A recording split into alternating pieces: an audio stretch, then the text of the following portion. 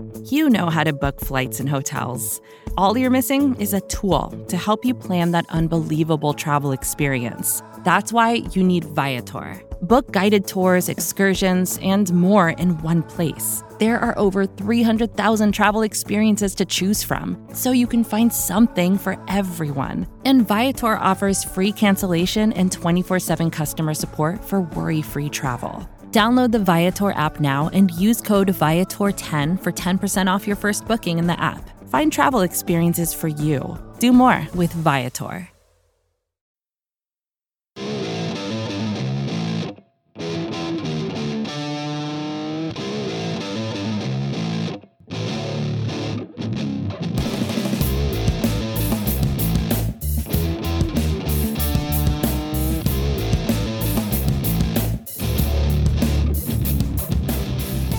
What's up, everybody, and welcome to episode 277 of the Talking Chop podcast. I am your host, Brad Rowland. It is Saturday evening for the second week in a row because, once again, the Atlanta professional basketball team is in my way. But, alas, I am joined this week by the great Eric Cole. Hello, sir. Why do you say alas like the reason that you're upset is that I'm on the show, is my question. It's more about not being able to record on Sunday. And last week, it would have been nice to record on Sunday because the Braves decided to, as they always do, break semi-interesting news on Sunday morning, right after we recorded the podcast. So, well, I mean, that just means that, something interesting is going to happen. And True. That's good. It's actually been a pretty interesting week, too. So I'm pretty excited to talk some baseball. Other than that, I mean, everything's going well with me. Everything going well with you? Yeah, living the dream. We do what we do. Yeah. Kicking around, and we'll talk some baseball. As everybody probably saw this as they clicked on the podcast, but most of the show today will be the bullpen preview. If you missed it last week, Scott and I talked about the bench, and then, of course, they added immensely to the bench, at least options. No one. Oh, yeah. Brace yourselves. Shane Green is coming. Yeah. Maybe we'll do a pre-recording about Shane Green tonight or something like that. But we'll talk about the myriad transactions the Braves had this week, all of which were very minor, but they all happened, except for Snicker, we'll talk about in a second. But I'll just say this at the top. It's Saturday night. It's February 27th. The Braves play a baseball game tomorrow on Sunday afternoon. They do. It's a spring game. It doesn't matter, but it matters. And a lot of the guys pitching are guys competing for roster spots or competing for roles. It's Kyle Wright. It's Sean Newcomb. It's Grant Dayton. It's Carl Edwards Jr., it's Chad Sabaka. It's Patrick Weigel. All those guys are on my list to discuss, except for Wright, who is more in the rotation preview. All those guys are on my list to discuss later on in the podcast. So there's stuff to watch on Sunday. Obviously, spring training baseball is an interesting thing. You are sort of have an eye on the prospects as well, I'm sure. But are you excited about this? We're basically here. I am really excited. I think I might be a little bit more excited once like minor league camp starts breaking and all that. And there's very logical reasons as to why it's kind of being broken up, as opposed to me making calls and all that stuff as to what's going on down on the backfields while everyone else is caring what's going on for roster spots. But overall, I mean, getting to see a lot of these young guys again for the first, it's been a long time for a few of them in particular, and just kind of really getting back into the swing of regular coverage, because the off season can be for us difficult. We have to kind of fish hope the Braves make a transaction so we have something to talk about, and kind of getting back to that swing of actual regular coverage, especially with the minor league season actually happening this year. Fingers and toes crossed that continues to be the case. Kind of getting back to the swing of things is going to be really helpful, for my just general mental well-being. And I know that a lot of us are kind of going to feel the same way. We actually get to talk about the sport that's happening rather than just kind of a lot of conjecture. So again, kind of looking forward to it. And, the game, I'm going to be watching the game closely. There's definitely some arms that I'm really kind of want to see how that goes. Don't be too results oriented. If people tweet at me that the season's over because they lose 8-2 tomorrow or something, I mean, you're going to get made fun of. I'm just going to go ahead and tell you now. Yeah, I mean, the results in spring, and that's why, I mean, part of this is that the Braves usually play in the afternoon, so I don't get to watch a ton of live spring training baseball usually, just because of work stuff, and I try to catch up on guys when it's important to do so. But yeah, it'll be interesting to see on, of course, tomorrow Sunday, and we'll all be able to kind of always try to tune in for a part of that, and that'll be fun. I'm excited to talk about live game action once again. The one real piece of pretty big news, even if it wasn't shocking at all, was that the Braves extended Brian Snitker's contract on Friday. They announced that it's through 2023. with a 2024 club option. I tweeted this. I was a little bit surprised that it wasn't already done, quite frankly, because of all the success, how much they love Snicker, and just in practice, most of the time managers need to have a couple of years in their contract. Lame duck managers do not really happen very often, especially when they're in good stead. And obviously, everyone with the Braves loves Snicker, and even as a podcast that has poked fun at him from time to time, I will say.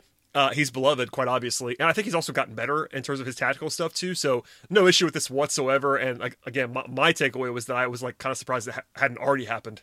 Was that your reaction too? What sort of went through your mind when that happened?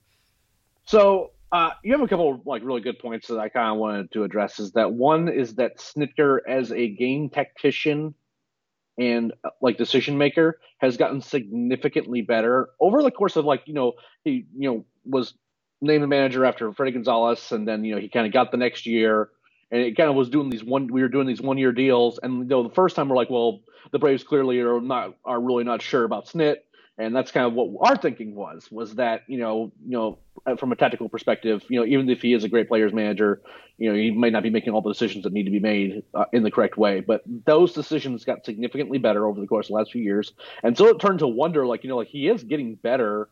And, he has all these other intangible qualities about him that are good. Why are they only going 1 year at a time? Is this an age thing? Is this just kind of still kind of an extended wait and see type thing? So at this point I was kind of like, why are we continuing to do 1 year deals with him when we could, he's the list of guys who I would prefer to have over Snit at this point is short. And if that's the case, then you need to that's just a move that you need to make to extend him. Again, he's not a super young guy, so you can't give him a crazy crazy long deal or anything like that, because he may decide that to hang it up at some point. So this deal seems about right, and I'm happy for Snit. He's obviously beloved in that locker room. The front office seems to really kind of have this is a vote of confidence deal as well in terms of what he's been doing, and rightly so. You can make fun of Snit for his decision-making at times, but, in the National League Championship Series, he was the best manager in that series. Yes, he was. And he was the best. Every playoff series that the Braves were in last year, he was the better manager. Full stop. Yeah, we did it. We said that on the podcast. People were kind of surprised, but yeah, at the time, I know we have the rep for criticizing him, and that's totally fine, and we probably earned that rep, but sure. We were pretty effusive in our praise of Snicker. There was a thing here and there in the playoffs, but he was genuinely good in those several series in a row. So no complaints. And honestly, like I said, this is kind of a no-brainer at this point. If you win 3 division titles in a row in which you talent-wise are not leaps and bounds better than your competition, the manager is going to get praise for that, and he should. And also, like we've all said, he's just beloved. Everybody loves the guy in the organization, and what are you going to do? Make him a lame duck and then let him go there and make the playoffs? That's not going to happen. Maybe 2 years in a row if they kind of flame out, something like that. But right now, the leash is very long. And with that said, go ahead and lock him up contractually, reward him a little bit, and that's totally fine. It's kind of a no-brainer, like I said. Yeah, absolutely. I'm happy for the move. Happy for him. Yeah, it should be fun, and it's some stability there is not a bad thing. I will say, just one note, though, is that some of the decisions that drove me the craziest with Snitker weren't in play last year because of the DH. Oh, yeah. So I am curious now. Again, we don't know. Well, the bench is kind of an ever-evolving thing, and the bullpen is an ever-evolving situation. I am curious as to how those decisions are made now versus, say, 2019. Because 2019, again, was better, but was also kind of still in that, I'm not so sure about this. So I'm curious as to whether or not the decisions that are going to have to be made this year that didn't have to be made last year and may not need to be made after this year, how much those matter. That's a curiosity I have, no more. I think that is an excellent point, because it's a lot harder to manage without the DH. Just for a number of different reasons. That's not breaking news by us. That's not groundbreaking analysis from us. But there's just a lot more to do if you have to think about pinch hitting every time through the order, late in games, double switches, all that stuff comes back into play. And I'm glad you said that. Not that we're terrified. At least I'm not terrified about it. But it is a little bit more difficult to manage in this year's climate, especially with a longer season, all that stuff versus last year's kind of sprint and the DH and all that. So we'll see. But congrats to Snicker on his new deal. Freddie Freeman's now in camp. His wife had twins this week or earlier last week. He may miss the most of the first week of play, but just want to say congrats to him. No concerns about baseball stuff there, but Freddie's in camp and getting ready to go, and all's well there, which is cool. I will say, did you hear this? Did you read the story about his twins? The Buster Olney story? Yes, I did.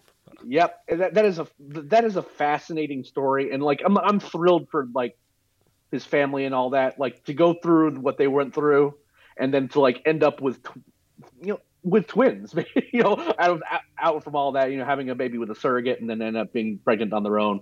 Like that blows my mind. I did not realize that was the case until I read that story. And like, Same. I don't know what it was. As a dad, I was just kind of like blown away by that. And like, like you're really trying to be a dad and all of a sudden you just have an extra baby beyond what you're, you know what I mean? Like I was blown away, and, I'm super happy for them.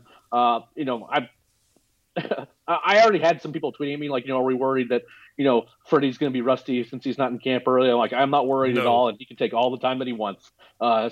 If any guy on the roster is going to be fine for missing the first week or two of spring, it's going to be Freddie, and more importantly, that doesn't matter. Doesn't. We'll get into that on the lineup preview episode. Freddie's performance from last year obviously was incredible. People have kind of forgotten this, but Freddie actually started terribly last year and then won the MVP. So, yeah. Yeah, he like walked a ton, but didn't do much else. That's right. I remember that now. Yeah, I mean, he of course had the bout with COVID and was had been sick and started out badly, and then it didn't matter. So, no concerns there, and congrats to their family. The rest of these sort of flurry of transactions, I'll just kind of go through quickly here. They're all bench related, which again is funny after our bench preview dropped last week. The biggest one was Jake Lamb, who I tacked on a 3-minute discussion on the last podcast, but it's officially a $1 million contract for Lamb. It's a major league deal, but it's not guaranteed. Did you have thoughts? I mean, I kind of shared mine. I think it's a pretty good move, pretty, obviously low risk, but also reasonably high reward from a guy who's been pretty good in the past. What were your thoughts on the Braves adding Jake Lamb? It gives you some insurance in case Austin Riley is not what you think he is. And as a bench piece, that's the guy you want, right? You know what I mean? Like we were looking at this bench, before all these, these various waiver claims and, these minor signings, and it was looking pretty rough. And Lamb's a guy that hits for power. He can play third. You can probably play him in the outfield if you need to. And he's a guy that has played at everyday position, fairly recently. Has he been able to stay healthy? No. Has he looked good the last few years? No. But he's a guy that, like you said, there's some upside there. So if you have that guy coming off your bench, that's perfectly fine. And it's not a guaranteed deal. And a $1 million non-guaranteed deal, the list of those that are bad is non-existent, I think. You just see how he looks in spring, and if he's, if he hits reasonably well, then he's one of your bench bats. It's just that simple. Yeah, and he actually had a few flashes at the end of last season that apparently got some people turning their heads. I won't have claimed to see that, but the numbers were good for a few weeks at the end of the season. I'm fine with this. He has talent. Given what the Braves had on the bench before this, as we discussed for an hour last week, no issue whatsoever with bringing in Jake Lamb to potentially help that unit. The Braves also claimed Phillip Ervin off waivers from the Cubs on Monday of last week. He's a 28-year-old outfielder. He actually has been like a decent major leaguer in about one full season's worth of playing time. It's over multiple seasons, but he has a 91 WRC plus in his career. He struggled last season, but in a pretty small sample size. He actually hit pretty well in 2019. That was probably his best season overall, and he hits lefties, which is notable because if they were to keep him around as like a fifth outfielder type, Ender obviously does not hit lefties really at all. And the Braves, it's not the worst thing in the world to have a guy who kind of specializes in that way. He has a career 811 OPS against lefties. It's a fairly small sample size, but I think that's his scouting report as well. So, not a prospect. He's 28, but another guy who brings depth, and he's the most interesting of the outfield additions in my view anyway. I would agree with that. And, bringing a guy like that who is, again, he's not like an old retread per se, but he's a guy that if he's competing for a roster spot in spring, he is interesting, but only as a bench bat. I mean, he's not a guy that's like, going to come out of nowhere and, steal a, like, steal a roster spot other than like that last spot on your roster, if that makes any sense. So, and if this is the guy that they wanted to come in to, hit against lefties or just kind of be another sort of outfielder type, then that would be fine. I'm not sure if that's kind of what the direction the Braves are going to go in, but he's like, for just a waiver claim, like this is a lot more interesting than a lot of the other waiver claims that the Braves made, including, the couple, one or two that we're about to talk about, because, amongst all those, he's probably the more interesting.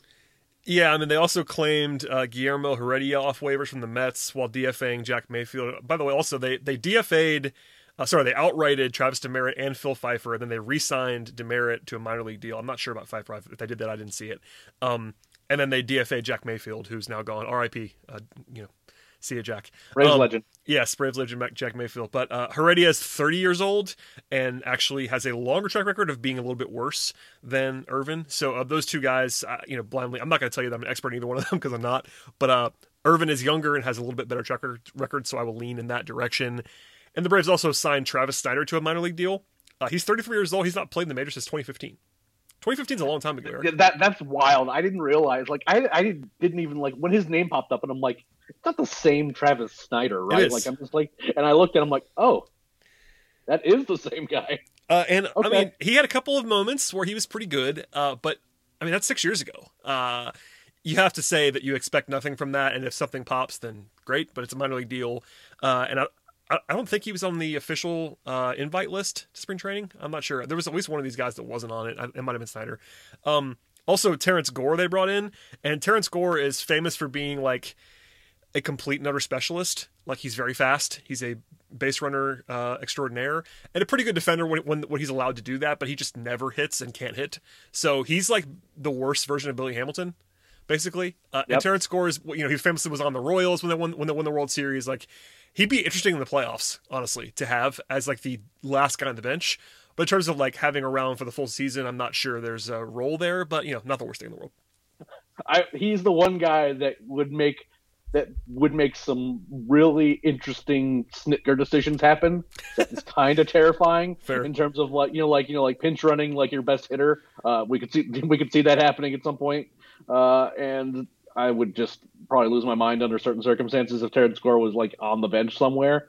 But for that guy, there's not a better version of that guy other than Billy Hamilton. And the Braves have made that move too. So they clearly kind of value that sort of guy going forward. And maybe this is a guy that they just stash in Gwinnett until if they decide they need to have a pinch runner for the playoffs, and they bring him up for the playoff rosters, and we get to see some in quotation mark tactics happen with him in late in games. But beyond that, it's a fairly minor thing. And I think that, to be frank, I think that there's some probably better options within the organization that would do more in more situations than Terrence Gore.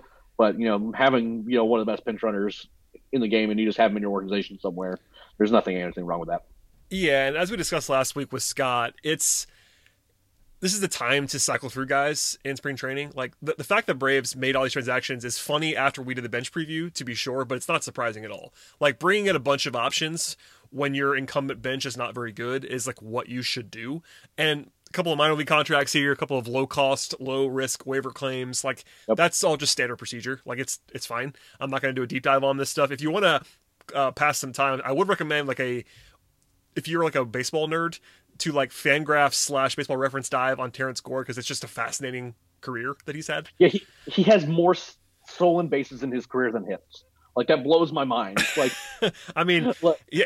And by the way, he's a truly terrible hitter. Like, he cannot hit, which I feel bad for saying that, but it tells you why he's been used the way he is. Not only is he awesome on the bases, but he cannot hit the baseball. So it is what it is, and we'll get into that later.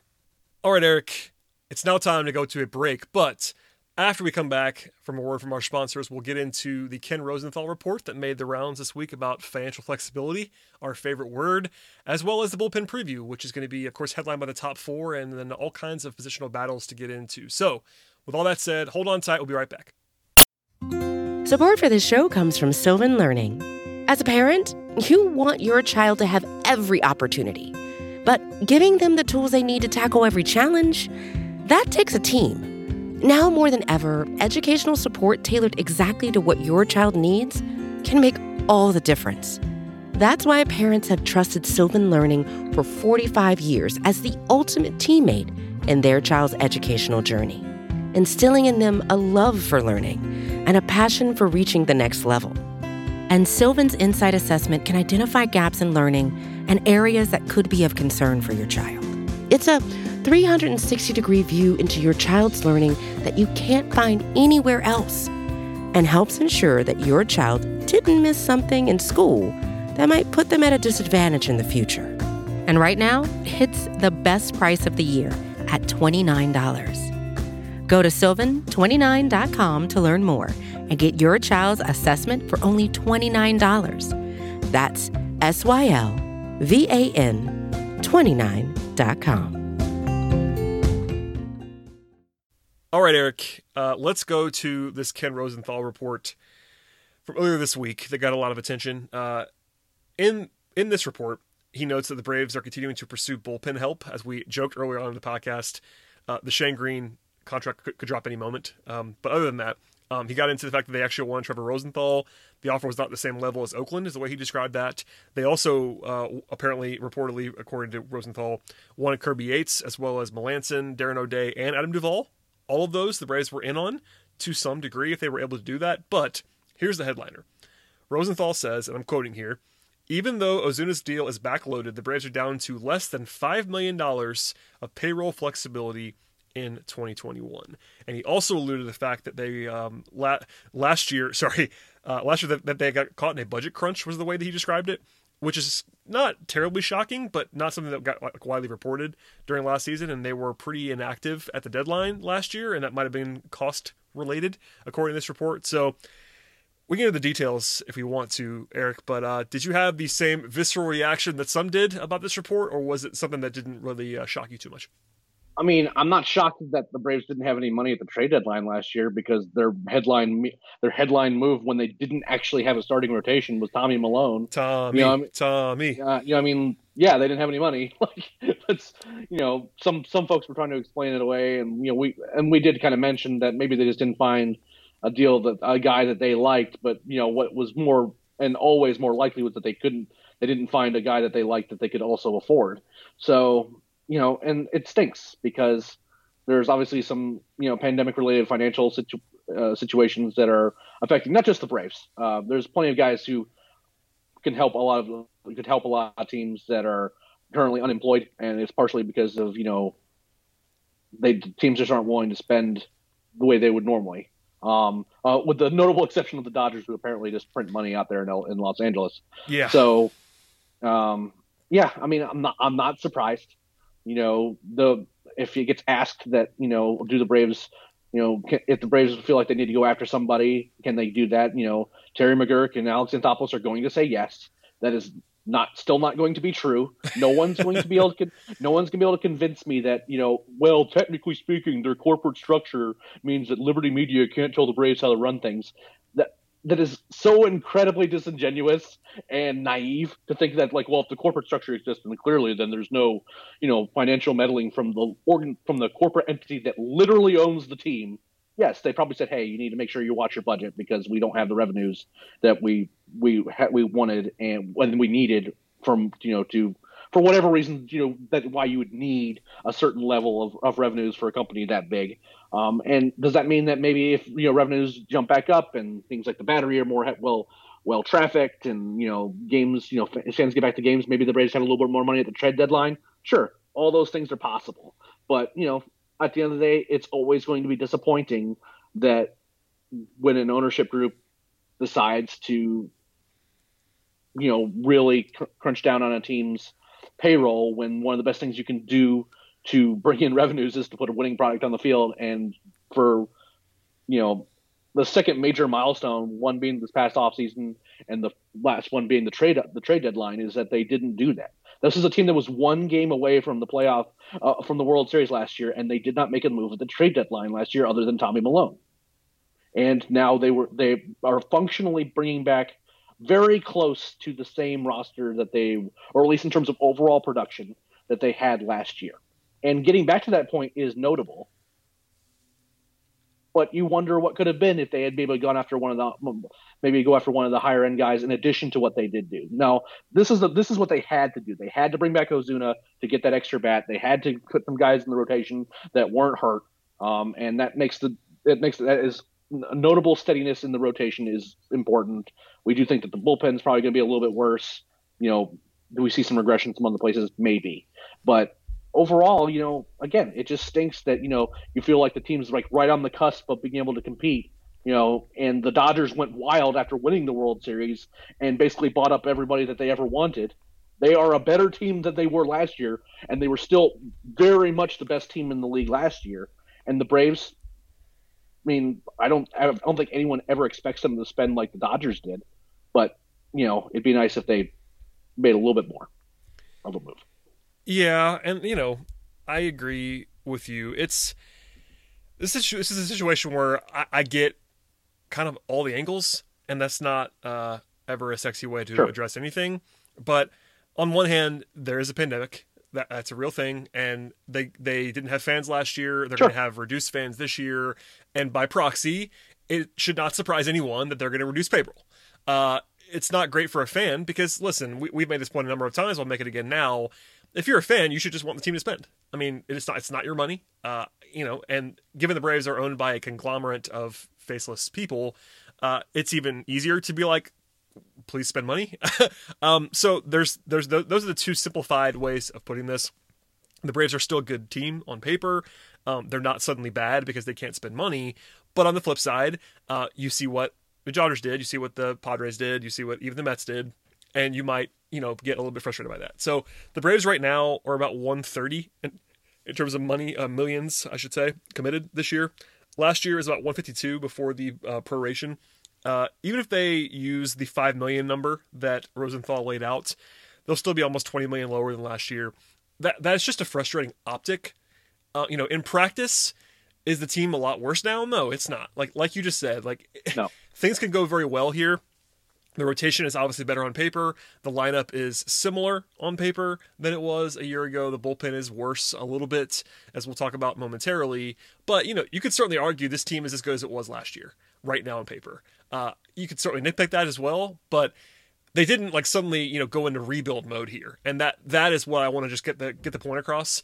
It is frustrating, to your point, that they could have done more here financially, and the market is such where they could have made a pretty big impact for not that much money. That's what frustrates me, I think, is that there were some bargains to be had that they didn't go out and get, and it seems to be financially motivated, and that's unfortunate.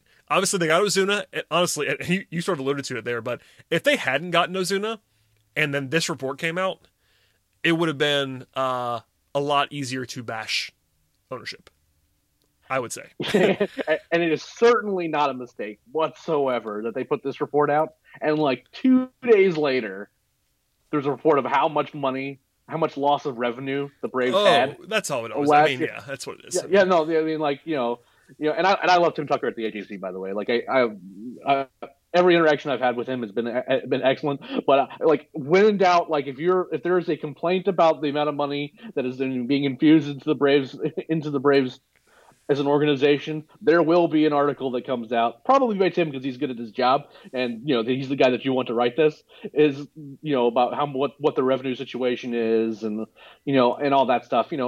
Conveniently ignoring what costs they didn't have to incur in terms of labor and things like that. So I am a little bit skeptical based on how the hires up in the organization. And I'm talking about at the kind of the corporate level, have handled things like this in the past. And the whole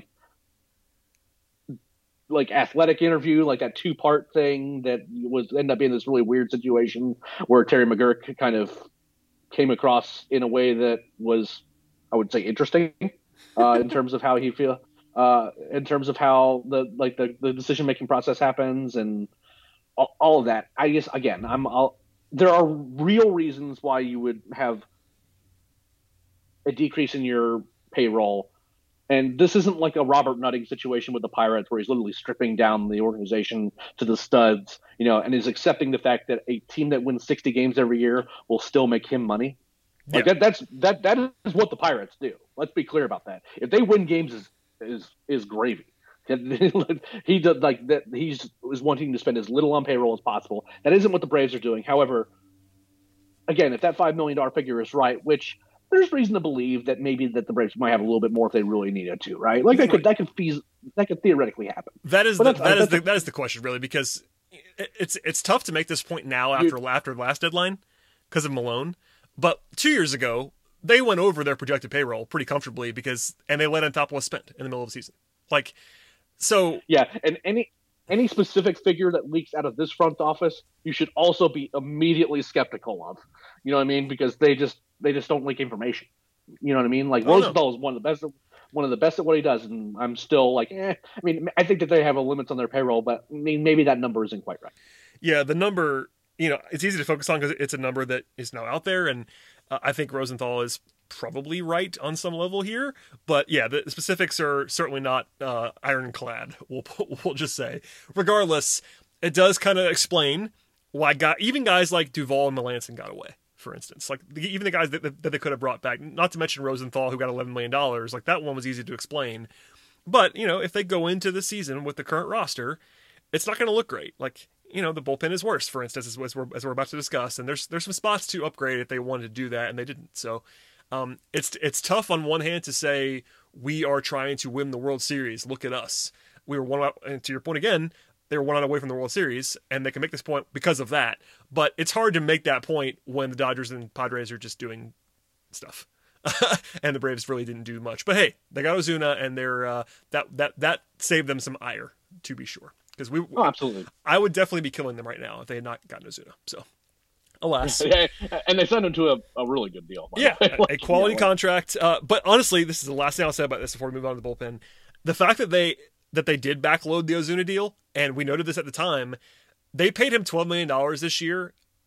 It felt like explicitly to have more flexibility, and maybe it was just because they didn't have any flexibility. Like already, you know what I mean?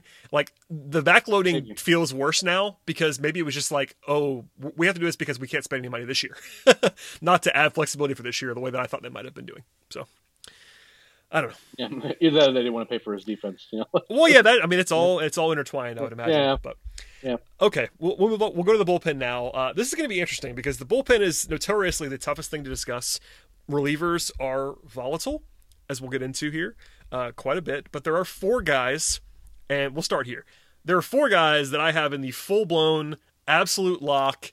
If they're healthy, they're on the team column, and they're also the 4 guys that are pegged for late inning work, and those are Tyler Matzik, AJ Minter, Chris Martin, and Will Smith.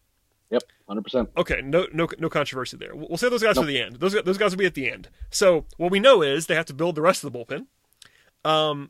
And we don't know who it's going to be. So I'm going to throw out a ton of names right now, and then we'll talk about these guys more individually. You have the long man possibilities. They brought Josh Tomlin back for about $1 million back in November. That was a quiet move. Old friend Josh Tomlin. That was a very quiet move that happened a long time ago, but he's under contract. They have Huascar. Go ahead. Do we know if that's before I want to make sure I'm just kind of thinking about this, was that a non-guaranteed deal or not? Man, I looked at this today and I couldn't find out, but I will say this, it would be a shock to me if he signed a non-guaranteed deal in November. You know what I mean? Yeah, fair. That doesn't make a lot of sense to me. I mean, maybe he did, and I just don't understand why he would do that, but that deal got signed 3+ months ago. And I don't know if you're Josh Tomlin why you would do that if it was non-guaranteed. I could be wrong, but gotcha. Okay. But I couldn't find it, so I will not swear to that, but that was my thinking on that one. So you have Tomlin who, we'll see. They don't have to keep him, but he's around. They like Josh Tomlin. You have Huascar Ynoa, who became a legend at one point in the playoffs. He's still 22, by the way. That was younger than I thought he was before I looked this up. And Brian Sticker talked about him in a nice way today. He could be starter depth as well. He could be a long relief option, but he's around. And then I put Bryce Wilson just on my sheet. I think we'll talk about him more in the rotation preview, but he could be in the pen at some point, in my view. Those are the guys who are like the long man options, I think. Did you think of anybody else, like maybe out of the minor leagues, something like that? I guess Patrick Weigel maybe could be in this mix as well of long man options. Yeah, I mean Weigel. I mean, if you really feel like you need to keep De La Cruz like in the major leagues, like basically, just Seal's kind of a guy that they just sort of used as like the roster move. Not as they didn't actually use him in games, so I'm a little bit questionable as to whether or not that's the case. Maybe if you think that Arano can, go a few innings, but beyond that, I mean, like those are the names for like the long man type. I guess you could use like Lou Jackson in those types of situations on occasion, but generally speaking, the longer you keep Lou Jackson in games, the worse he gets. So, well, I mean, it's true. When he was good, he was fresh, and he would get his three guys out throwing that slider as hard as he could. If he has to kind of, dial things back a little bit and you have to leave him in there for multiple innings, that is not ideal. That's just not who he is. So, but again, like I think the guys that you keyed in on were the kind of the main options, I think. Yeah. So there's no way you're carrying more than two of them. It might only be one. And we'll see, but certainly not more than two, I think is the safe bet there. It's too early to try to guess this without spring training. I think they definitely like Inoa. If you listen to what Snit said today, that doesn't mean everything all the time. But given that in the playoffs, and they trusted him a few times, and he's still so young, being 22, he's a part of the future. Not like obviously a core piece, but he's a guy that they definitely want to be in business with at this point in time. So I would lean towards Tomlin if he looks okay in spring being on the team, just because of the commitment and the fact that he's a vet and all that stuff. But carry one or two of those guys, we'll say. Definitely one, maybe not more than one. Go ahead. Well, I would say that I think that the organization, at the very least, Snit likes Tomlin. He does. He was certainly scary in the playoffs at times, but it is not a high. He's not a high leverage option. Although Tomlin was good in the bullpen last year. Yeah, no, he especially early on. Yeah, right. His special pattern of junk balling that doesn't result in home runs. I'm like, is this the year? It's hard to watch. Yeah. It's like, I mean, this is a guy that like had real home run problems when he was with the Indians, and like this doesn't have those with the Braves. With every once in a while it gets scary though, and he was better earlier in the season than he was later. So is Father Time finally catching up with him? Those are things I kind of like look at and think about. I like the idea of carrying Inoa, partially because of the, again, he gives you that sort of, he can give you a spot start, he can give you a few innings. Also, he is a righty that throws hard. And for a bullpen that checks notes, looking at the four people who are locks for the rotation are three lefties and a righty that's better at getting lefties out than righties. All true. Maybe having a guy like that in your bullpen, that if you have a certain amount of confidence in his upside, then maybe he can be a higher leverage option than that against a few right-handed hitters in a row or something. Maybe that makes sense. Yes. Beyond that, though, Bryce Wilson, I think he deserves a shot in the sense that I think he deserves that. It seems like Mike Soroka isn't going to start the year in the rotation. They're just going to be careful, as they should. Especially with no DH, don't rush him back running on the bases. Can't believe they're making pitchers do that again. But, and Bryce was the pitcher when the Braves clinched the division. He outpitched Clayton Kershaw in the National League Championship Series. Maybe he deserves a couple other shots in the rotation. Yes. So that would be kind of, if given the situation that we think is playing out, I would give Bryce another shot. There as opposed to the bullpen, and once Soroka comes back, then you kind of play it by ear after that. Yeah, I agree. I put him here because I think it's conceivable that he's in the bullpen, sure. But I certainly think that even if Soroka is okay and starts the first week of the season, which I think is unlikely but possible, I think I would rather have Bryce be the guy in Gwinnett starting every fourth day who's ready to step in and start. That's a role that's going to exist on his team, and it probably will be Bryce Wilson. Yep, the Gwinnett shuttle. That's fine. And by the way, is part of that as well. Like they could want him to do that. I mean, he's still 22. Like this is a guy who's not. I'm sure they are not foreclosing on being a starter long term. That might still be in the cards. So we'll see what happens there. But those two guys are interesting, and Tomlin is Tomlin. Elsewhere, there's a bunch of guys who are, let's say question marks. Candidly, Chad Sabatka is on this 40-man roster. He had a 6.21 ERA in 2019. He was terrible last year on a small sample size. I don't think he's very good, but he's on the 40-man, so he's in the mix. I mentioned Patrick. Go ahead. He does throw hard. He throws hard, and he throws very straight. Yeah. He occasionally looks good. If he has it going, remember the debut? Yeah. that debut for like a month, like no one could hit him, and he was throwing 100. Yeah, and then it cooled off from there. Yes. I mentioned Weigel before. You obviously have seen him pitch a lot more than I have, but Weigel's a guy that I know is kind of well regarded still and could be an interesting bullpen option. Do you have thoughts on him as the prospect guru that you are? Is he like a real opening day bullpen option for you or no? I am.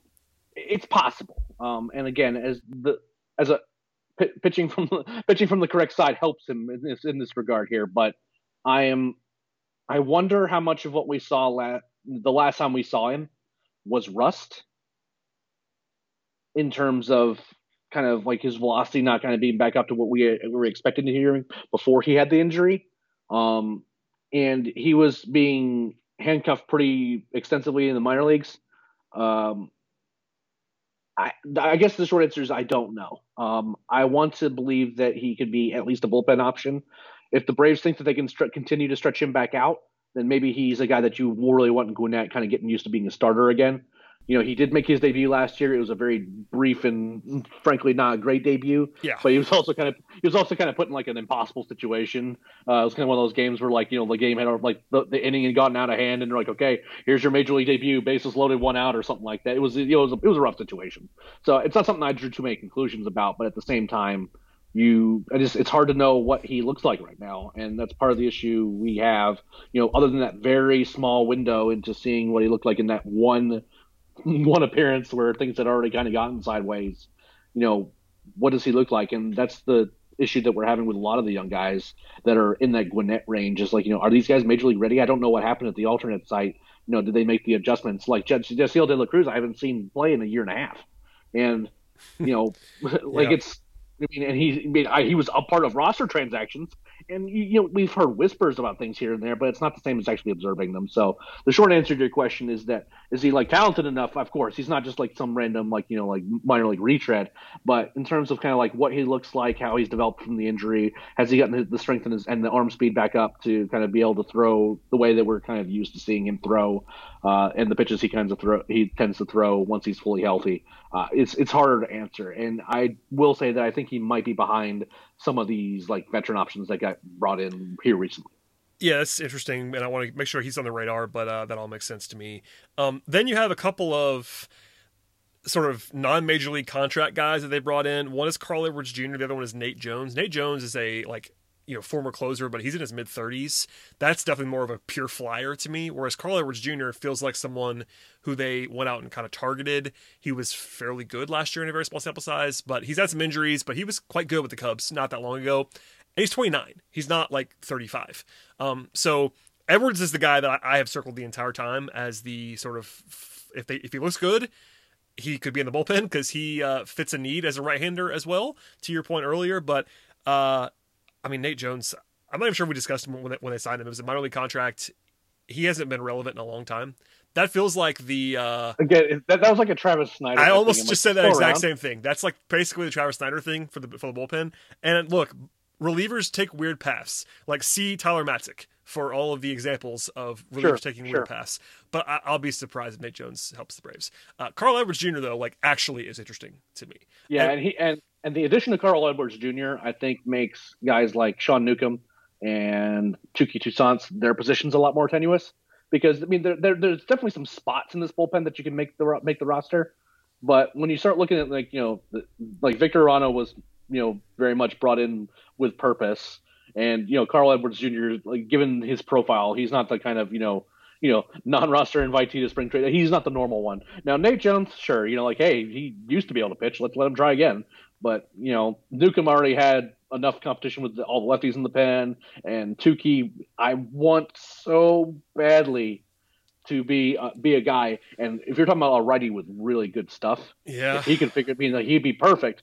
But every time, you know, he's given opportunities as a starter. He's been given opportunities as a reliever. And it just...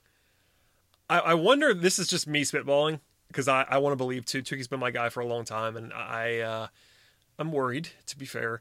I do wonder if a situation with Touki is like, okay, I know you're not that old, but what if they just went to him and just said, okay, Touki, you are a reliever now.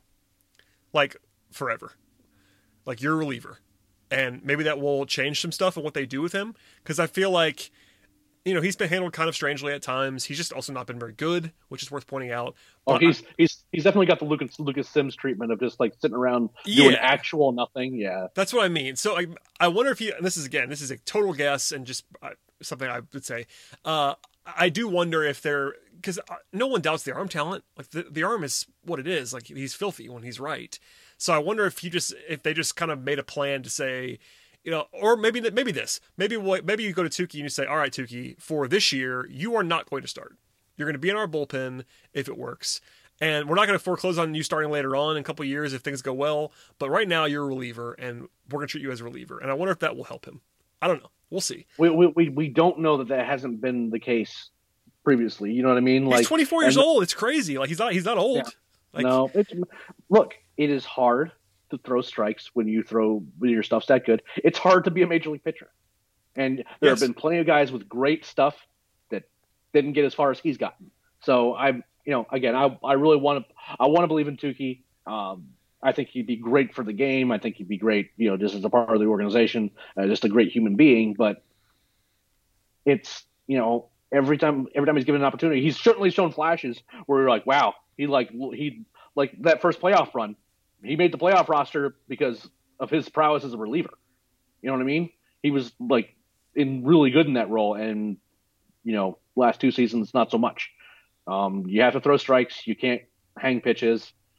And, when you have quality of his stuff, you feel like he wouldn't have these issues. But, throwing strikes is hard. So hopefully he can start throwing more. Yeah. And if you look at all the projections that are out there from the beat writers, like Tukey's not a projected member of the bullpen. So I'm not going to overstate it here. I'll be surprised if he opens the season in the bullpen. I think he could obviously be a guy that they use in Gwinnett and see what happens there. But I got to keep an eye on. Newcomb is interesting. I've long said on this podcast that I think he should go to the bullpen. Last year I said this before the season started. He was quite bad, obviously. He still has a minor league option available, which is worth noting on Newcomb. So maybe they start him in Gwinnett. He's not old, but he's been good as a reliever. I mean, it's a small sample size. It's 54 innings, but he has a 3.00 ERA and some pretty good peripherals as a reliever. So it's a long time ago, and unfortunately for him, he's left-handed. And to your point, lefties are not what they need right now necessarily. But I still believe that Sean Newcomb could be a good reliever because he has done it in the past, and his arm is good. But he also might just not be a thing anymore. I don't know. That's a question that I have to be sure. But no one should be surprised, in my view, if Newcomb looks good in spring and is in the bullpen. That wouldn't stun me at all. It wouldn't stun me. I guess the point I would make is that if Newcomb is in the bullpen, then the bullpen probably isn't very good. Because that means they had to add another lefty. Well, yeah, I mean, it's a really spotty. I'm only saying this because, if you look at, and we'll do this in a second, but if you look at they basically have 4 spots that are not for the top 4. It's not great, man. Newcomb's competing with Grant Dayton and Luke Jackson, and those guys are interesting, but they're not. It's not like they have a claim to be a lot better than John Newcomb. So I'm with you in that. It's not likely to me that he is in the opening day bullpen, but the bar is kind of low, to be honest with you. For those last couple spots, I tend to agree, but I also think that some of the guys that they're taking flyers on, they might have better chances. And again, there's also guys like the Bryce Wilsons of the world, and whatever they're doing with Kyle Wright at any given moment and things like that. Those are kind of spots that I think about too. But I don't know if you have a guy in your bullpen. I feel like you need to have a situation where you want to use them, and I'm not sure there's situations where I would rather use Newcomb than other than a game where it's a complete and total blowout. If that's the only way I'd want to put him in the game, there's actually other guys on the roster that are better served to be playing in those games anyway. Yeah, and this is a point that Bowman I think made in his pre-spring projections. But 2 guys, Luke Jackson and Grant Dayton, have no minor league options left. So if it's close, they might lean to those guys. Sure. And then if it doesn't go well, they could just cut bait and that'll be it. But with Newcomb, who has an option, and other guys that have options, they might go in that direction and, just to be safe. Those are all the peripheral guys. I will say this. This is pre-spring. Everything we're doing right now is pre-spring. It's February 27th. But the projection that I saw Bowman make a couple of weeks ago was the 4 guys that we've mentioned, of course. And the other 4 were Jacob Webb, Luke Jackson, Grant Dayton, and Josh Tomlin. That is not an inspiring quartet, but I will say Jacob Webb has been incredible in the major leagues. A bit lucky, but more than a bit lucky. But he has a career, and yes, I said career, 1.06 ERA in 42 and a third innings. Now, that's really cool, and I hope it continues. Obviously, we all do. His FIP is 3.92. His xFIP is 4.89. So I legitimately laughed when I looked at when I was looking at the notes and I saw 4.89. I'm like, yeah, that's about right. So I'm not going to tell you that Jacob Webb is bad because we don't know that to be true. He is not as good as he has been so far. That I am confident of. But he does have the edge of being a guy they used last year and seemed to trust at a decent level, and he's been pretty good in the majors. Obviously, he's been really good in terms of the actual ERA, but I think he is a pretty logical guy to be on the opening day roster if he looks decent in spring. Would you agree with that? I would agree with that. I think that the guy, I mean, it's the Luke Jackson. I think he's safer than Luke Jackson or Grant Dayton. I will say that. Jackson, I know Jackson does. I'm pretty sure Dayton as well, but Jackson is non-guaranteed because he was tendered, but he's non-guaranteed for sure. And Dayton might be as well. And this blows my mind every time I say it. Grant Dayton is 33 years old. It gets me every time. Because I think there's this notion that Grant Dayton's like a prospect, and he's 33 years old. So, very not a prospect. Very much not a prospect. So Webb, I would put Webb ahead of Jackson and Dayton. Would you agree with that? Like as of right now today? Okay. Yeah.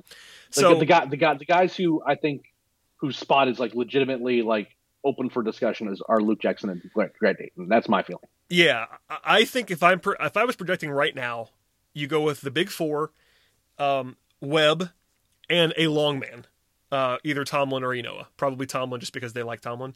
But that'd be my projection of what's going to happen. Would be those 6 guys. And then you have 2 spots probably. And then you have Jackson, you have Dayton, who is left-handed, but they don't necessarily need a left-hander right now. He has been pretty good, by the way. To be fair to Great Dayton, he has a sub-3 ERA in 2 seasons with the Braves. It's only about 39 innings. Yeah. But the peripherals are bad as well. I was about to say, give him the Jacob Webb treatment about what he actually. Yeah, I mean, he's basically the same kind of profile as Webb in terms of like getting very lucky, but also being worse in ERA and the peripherals than Webb. So, and also being again 33 years old. So, and being a lefty, and unfortunately for him, the Braves could easily open in the bullpen with no other lefties other than Matzik, Minter, and Smith. They don't need another lefty. I mean, they might carry one anyway, but they don't need one. Like, I think Dayton's primary appeal is that he's left-handed. And well, again, and the other guy that's a lock is a righty that has reverse splits. Yeah, I mean, it's so they don't need a lefty. They really don't. No, especially one who's flirting with Father Time and fate. Like I look. The results have not been bad. No, but I think that like. I like a bullpen that doesn't have Grant Dayton and has Carl Edwards Jr. in it better. If Edwards Jr. looks good, I think we're on the same page here. If he looks good in spring, put him on the team. Like, this is a guy who's young enough to still have it in theory. He's been good not that long ago. He's right-handed. He's got some juice in his arm. Like, that is a guy that I would circle as if he looks pretty good in spring, just keep him. But yeah, Dayton and Jackson's a guy who's we've discussed this so many times. I don't want to do the whole thing again. We defended him a lot in 2019 when he got put in the closer role and kind of had some bad luck. Last year he was bad. Like, there's no way around it. He also got a little bit unlucky, but he was still bad. There's no question. And no options, so we'll see what happens there. I don't know. I mean, honestly, knowing this is so hard to do right now, knowing nothing and not having seen these guys pitch at all for a long time. I mean, I would rather have Newcomb than Dayton and Jackson. That's a guess on some level because Newcomb hasn't pitched in so long. I disagree on Jackson. I see upside with Jackson. I see upside with Newcomb. Newcomb is a reliever, Eric. I will never leave this corner. I will never leave the Sean Newcomb is a good reliever corner until he doesn't happen. I'm just saying. I'm in. This is one of my bits. I have a few bits in life, Eric. One of them is Ozzy always playing shortstop, which came up this week, and I did it on Twitter. People laughed. I played the hits on Twitter this week with that. It was great. That is kind of a personal favorite of Well, mine. no, it was so good because this is a sidebar, whatever. But I meant it seriously. But one of the discussions was basically, do the Braves need a backup shortstop? And I said with a straight face, and I wasn't kidding. I was like, it depends on if they're willing to play Ozzy at short. And I wasn't saying they had to do that. I missed it.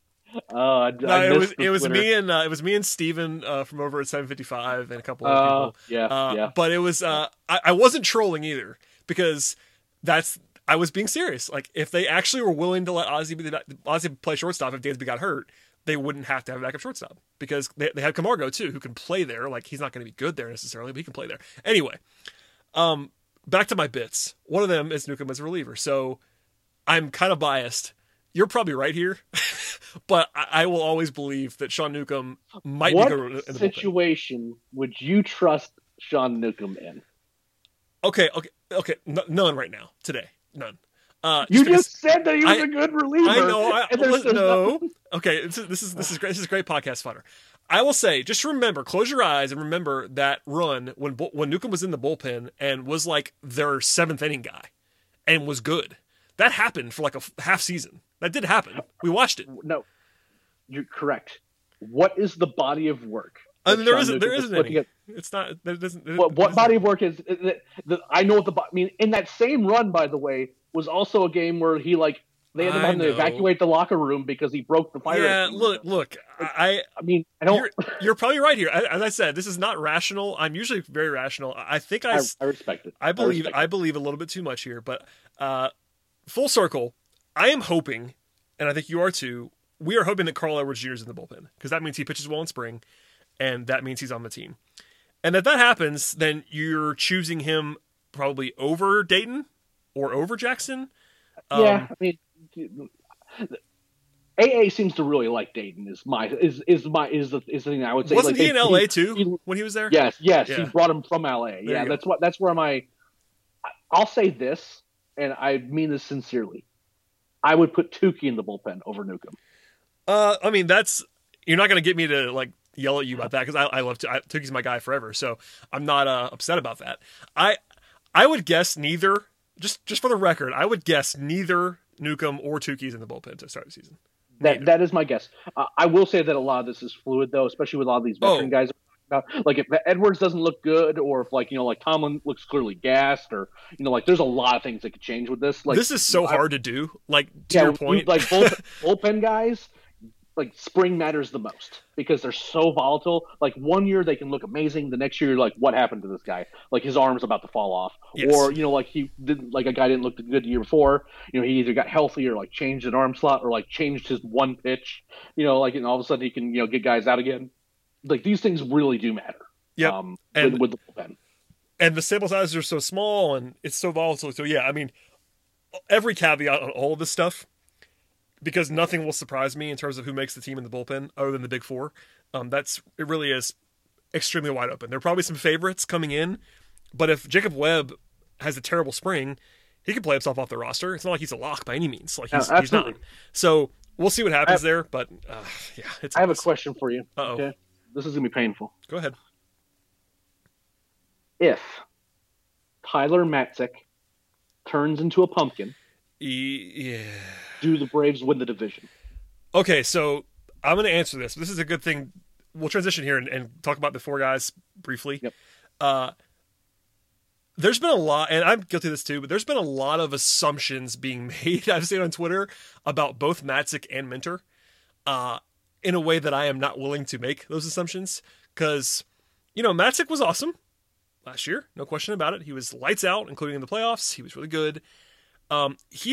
He's got quite a route to get here, and the small sample sizes of last year make it prone for some variability. So you said Matzik. I mean, you could make the same argument for Minter, to be honest. Obviously, Minter is younger, and Minter was good more recently before that. But are you 100% sold that AJ Minter is the guy we saw last year?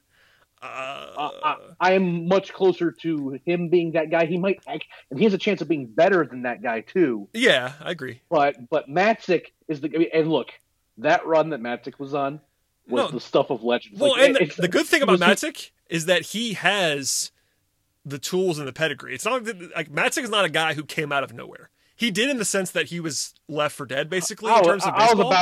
I was about to say, like, but I'm talking about as a prospect.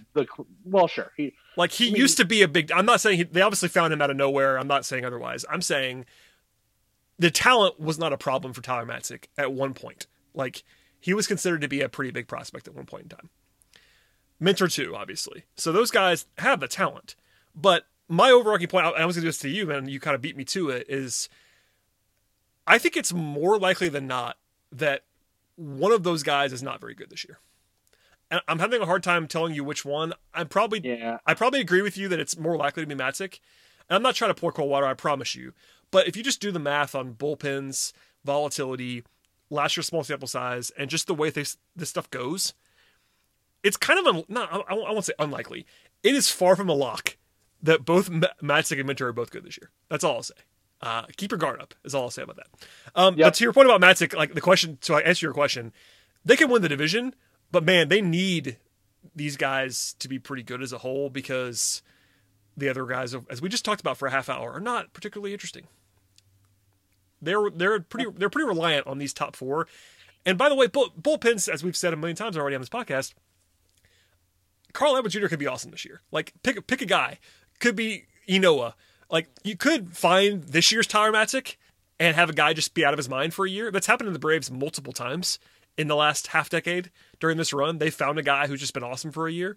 Jacob Webb having a 1.06 ERA was a good example of that. But they can win the division with one of these guys, specifically Matzik, I guess, not being very good. But it's harder. Well, here's my rationale for asking the question, right? Matzik being good is a focal point of uncertainty that isn't just a regression thing, right? Like, AJ Minter and Chris Martin do not have track records of being able to stay healthy. And Martin's going to be 35, by the way. Yep, 35, and certainly there's some minor stuff that has dinged him. Famously against the St. Louis Cardinals, him being hurt. Then he's had injury stuff. Nothing severe, nothing that makes you go, wait a minute. And in Minter's case, you feel bad for him, for the 2019 season because he literally gets in a car wreck and gets his whole spring screwed up. And that's the explanation for Minter. The whole thing about Minter is if you want to be very, very kind about it, and this is probably right, is that he's been really good except for that, and that's super explainable. Yeah, I think he was just more hurt than we knew.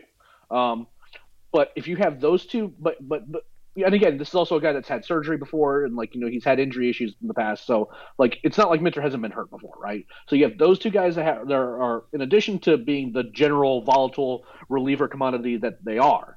There's also injury issues, and then Matzik, who was literally came out taken out of the clearance bin and put together a 13 K per 9 rate.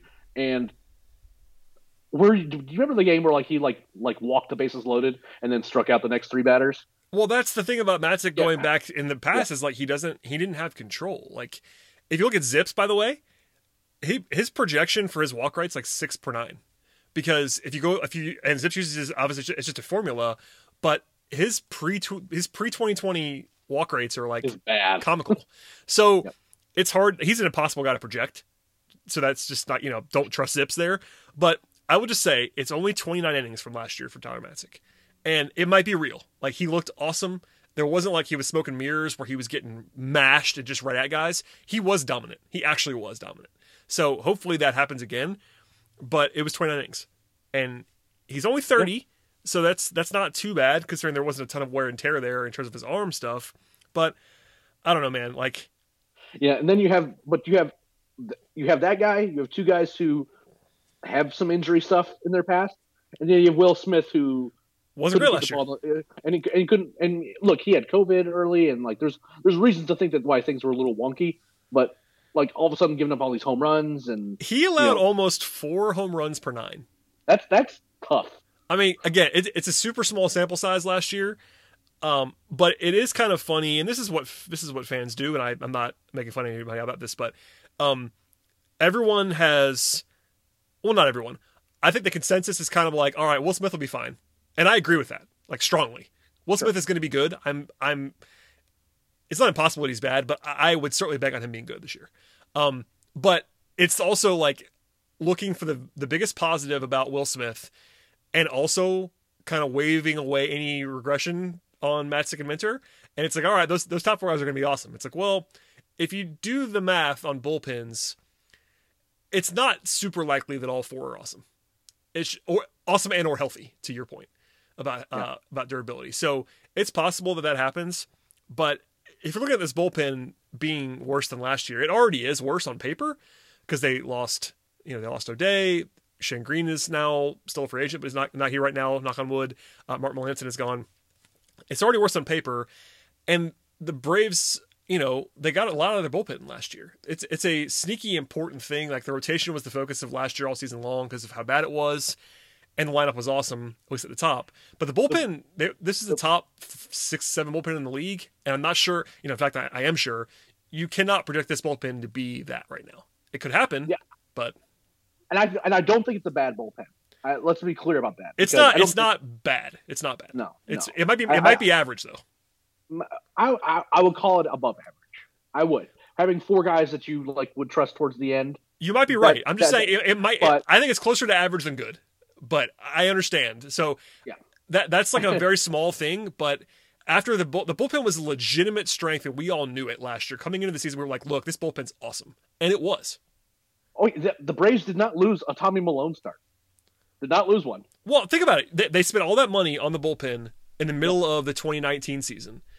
Then last year they had all those guys back, plus Will Smith, and they got that from Minter and Matzik. So, you had Melanson, Green, O'Day, who was pretty good last year, and then all these guys, and they were the bullpen was legitimately very, very good. There were some moments when the long relief was not good, and the depth, like Luke Jackson was not good, and there were still guys in the bullpen that weren't great, but the bottom, the top 6 guys were awesome. And Tomlin certainly had his moments too. So, and again, I make the Tommy Malone crack because that one of those games the Braves scored 29 runs. They did. It was gonna be kind of hard to lose that one, even with Malone. Oh, they were losing that game early. They were not. That was not a wire to wire win, despite 29 runs. No, it was not. That was one of the weirder baseball games I've ever encountered. But yeah, I mean, to the point about the bullpen, it's, you just said they're above average, and that very well might be true. I just want to point out that in addition to the normal variance in bullpens, they are worse on paper. They just are, and I think it's been underrated, not by us, but by some people, that the bullpen was a strength last year that I think people acknowledge, but not enough.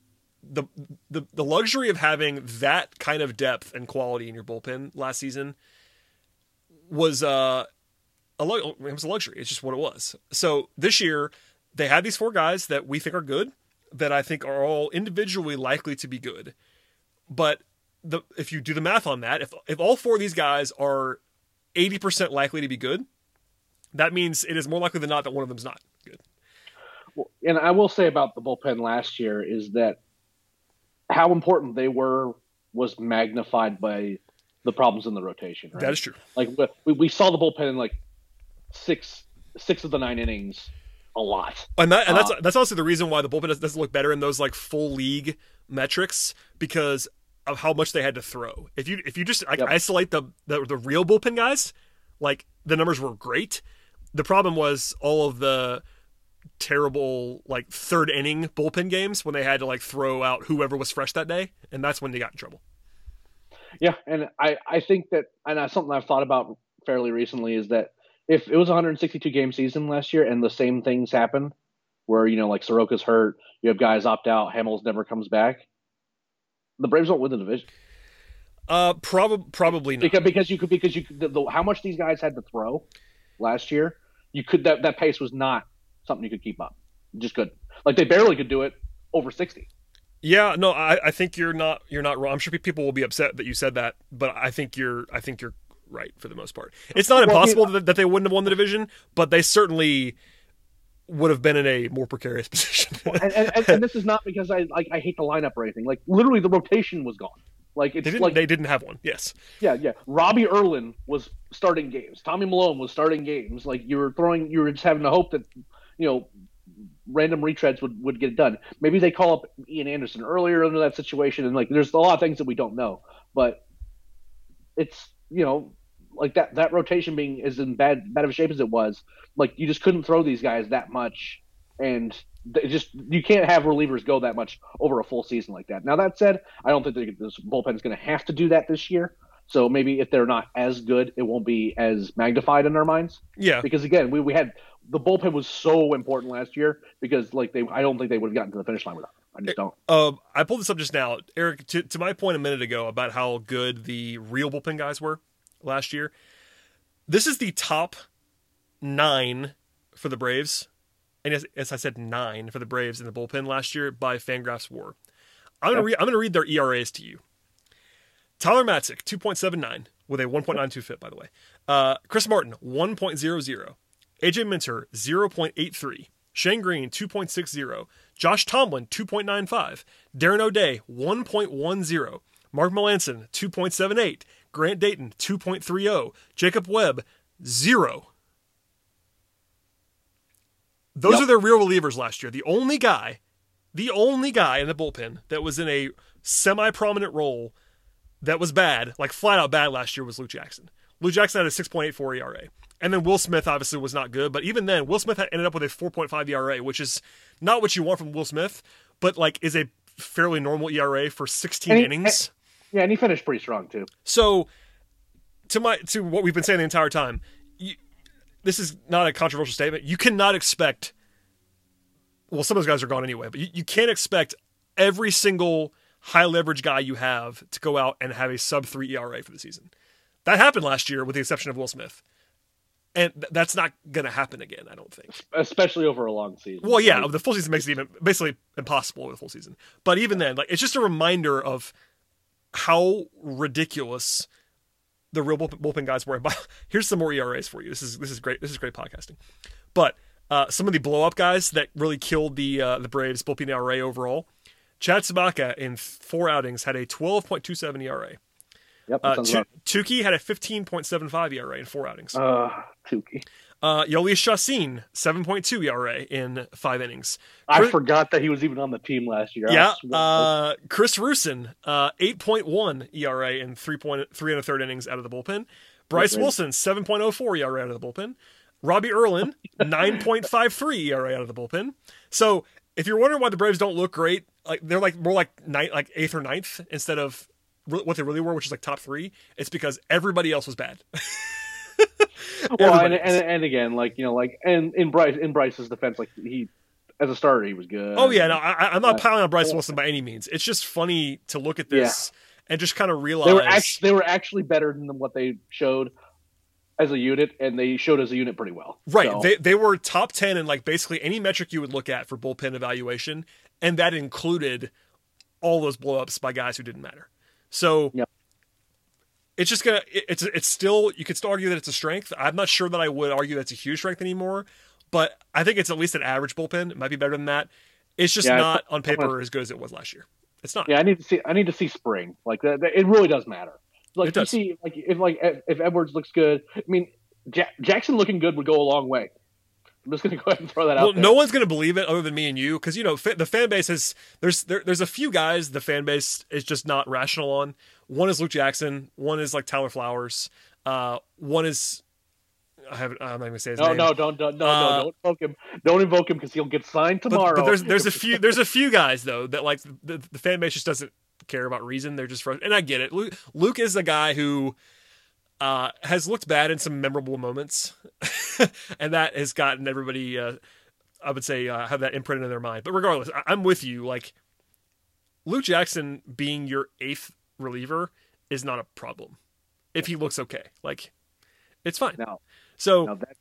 If that's said, if Alex Anthopoulos decides that now that the podcast has been dropped, Shane Green he wants to sign Shane Green, go ahead and put us on tape as saying that would be a very good signing. It makes the Braves bullpen significantly better, particularly in the late innings. I think that having that righty option that is actually also good at getting righties out late in games too. When you're going back to a traditional kind of use of how the bullpens are being used, and strategy without the DH, I like him. I would like him a lot being in the fold. It certainly would complicate some other guys. Luke Jackson would probably be the guy that would be in the most trouble in that particular case. But so that we don't have to like re-record a podcast because Shane Green's back into the fold. We will go ahead and tell you Shane Green good. I think he was better than what he even looked like on paper last year, and obviously he made the bullpen significantly better. Yeah, that's a good idea. Let's just say this now. Shane Green is 32. He's still a free agent at this moment Saturday night. It should not surprise anyone. It will not surprise me if the Braves re-sign Shane Green in the next few days. That wouldn't stun anyone. He is arguably the best reliever available still on the market. So if the Braves wanted him, they probably could have signed him already, which is the point of frustration. But, this is a guy who's had a sub-3 ERA the last 2 seasons. He is he's not great. He's not like dominant, but this is a guy who has high leverage experience. He is better than the other. He's definitely at a minimum the 5th best reliever on the team. If you want to, not even close. So yeah. Shane, you can debate on how good Shane Green is, and there are some numbers on either side of that if you want to get technical. But at a minimum, Shane Green would help the Braves. I wouldn't pay him a ton, and obviously they're not going to do that right now. But he would help them, and I think I'm definitely rooting for that to happen because look, he's better than Jacob Webb and Luke Jackson and Craig Dayton or whoever else. He would help them, and this whole time I've been saying I'm wrong right now. I've been saying the whole time that I thought the Braves were going to sign a reliever, and they haven't done it yet. So maybe it'll be Shane Green. He's the last hope, I think, as well. Well, I don't know what the last hope. I just don't think his bullpen's that bad. a real reliever to a real contract. Not like Carl Edwards Jr. on a minor league deal, and that might work out because again, I think we like that. I thought the whole time that they were going to sign, not necessarily Melanson or Green, but someone in that Melanson Green level that was like worth a few $1 million. And Green's kind of the last guy left for that. So fair enough. I will say that I was much more worried about the bench than I was about the bullpen. I agree. And this was before guys like Carl Edwards Jr. were getting claimed and stuff like that. I was much like that bench was legitimately awful. Now the name that they brought in for competition and stuff, I'm like, okay, whatever the end result is, I will feel reasonable about that. It also matters a little bit less as well. It does matter, as we discussed last week on the podcast. The bench, you can't ignore the bench when the season is a full season. You have to pinch hit and do all that stuff. You got to have some bench guys, but the bullpen matters more than the bench does on the whole, sure.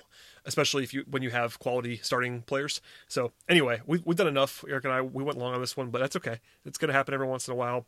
Eric, if you have any final thoughts, please share them. If not, we'll get out of here. We are finishing up the 2021 season preview content on the site. Last 2 weeks have been very busy for us. We're going to be kind of winding down with position prospects that we might see, some bench stuff, and then previewing the rest of the division. And then after that, it's kind of rolling into the spring training coverage and all that stuff. So continue to please read what's coming up on the site and be very kind to Brad on social media. I like to pick on him a lot, but but make sure you send nice tweets to @BT Roland. Don't do that.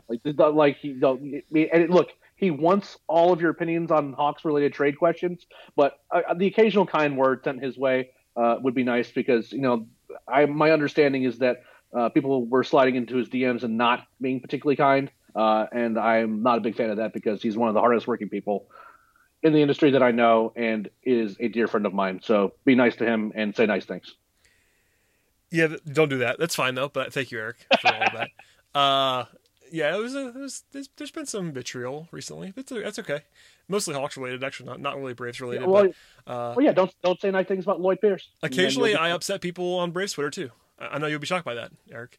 Occasionally, I say something that is not popular on that side of Twitter as well. So anyway, please subscribe to the podcast. Check out Eric's content as well. The site's been, as you said, super busy and awesome preview content, pretty thorough, in a way that nobody else is. We're doing a great job. I haven't done anything, so you guys are doing a great job. I'm just I'm hosting a podcast. That's all I'm doing. So shouts to Chris, shouts to Eric, Demetrius, and everybody else. And Chris has been a machine. Chris is a machine. I learned all of my website running protocols from Chris Willis. So there you go. All right, fellas, or women, or whoever else is listening to this podcast, children, pets, whoever's listening to the podcast. Especially pets. Thank you for joining us. As always, follow Eric. Follow me if you'd like to. Follow the site. Subscribe, rate, review. And we'll see you all next time.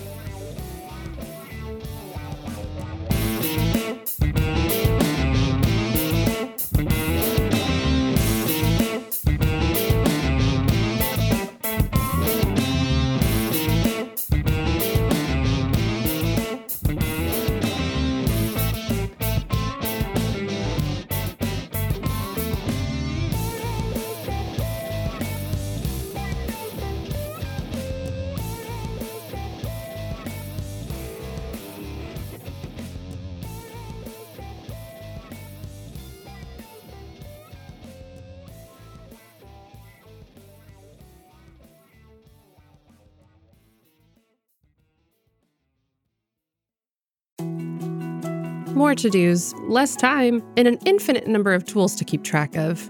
Sometimes doing business has never felt harder, but you don't need a miracle to hit your goals. You can just use HubSpot, because their all-in-one customer platform can make growing your business infinitely easier.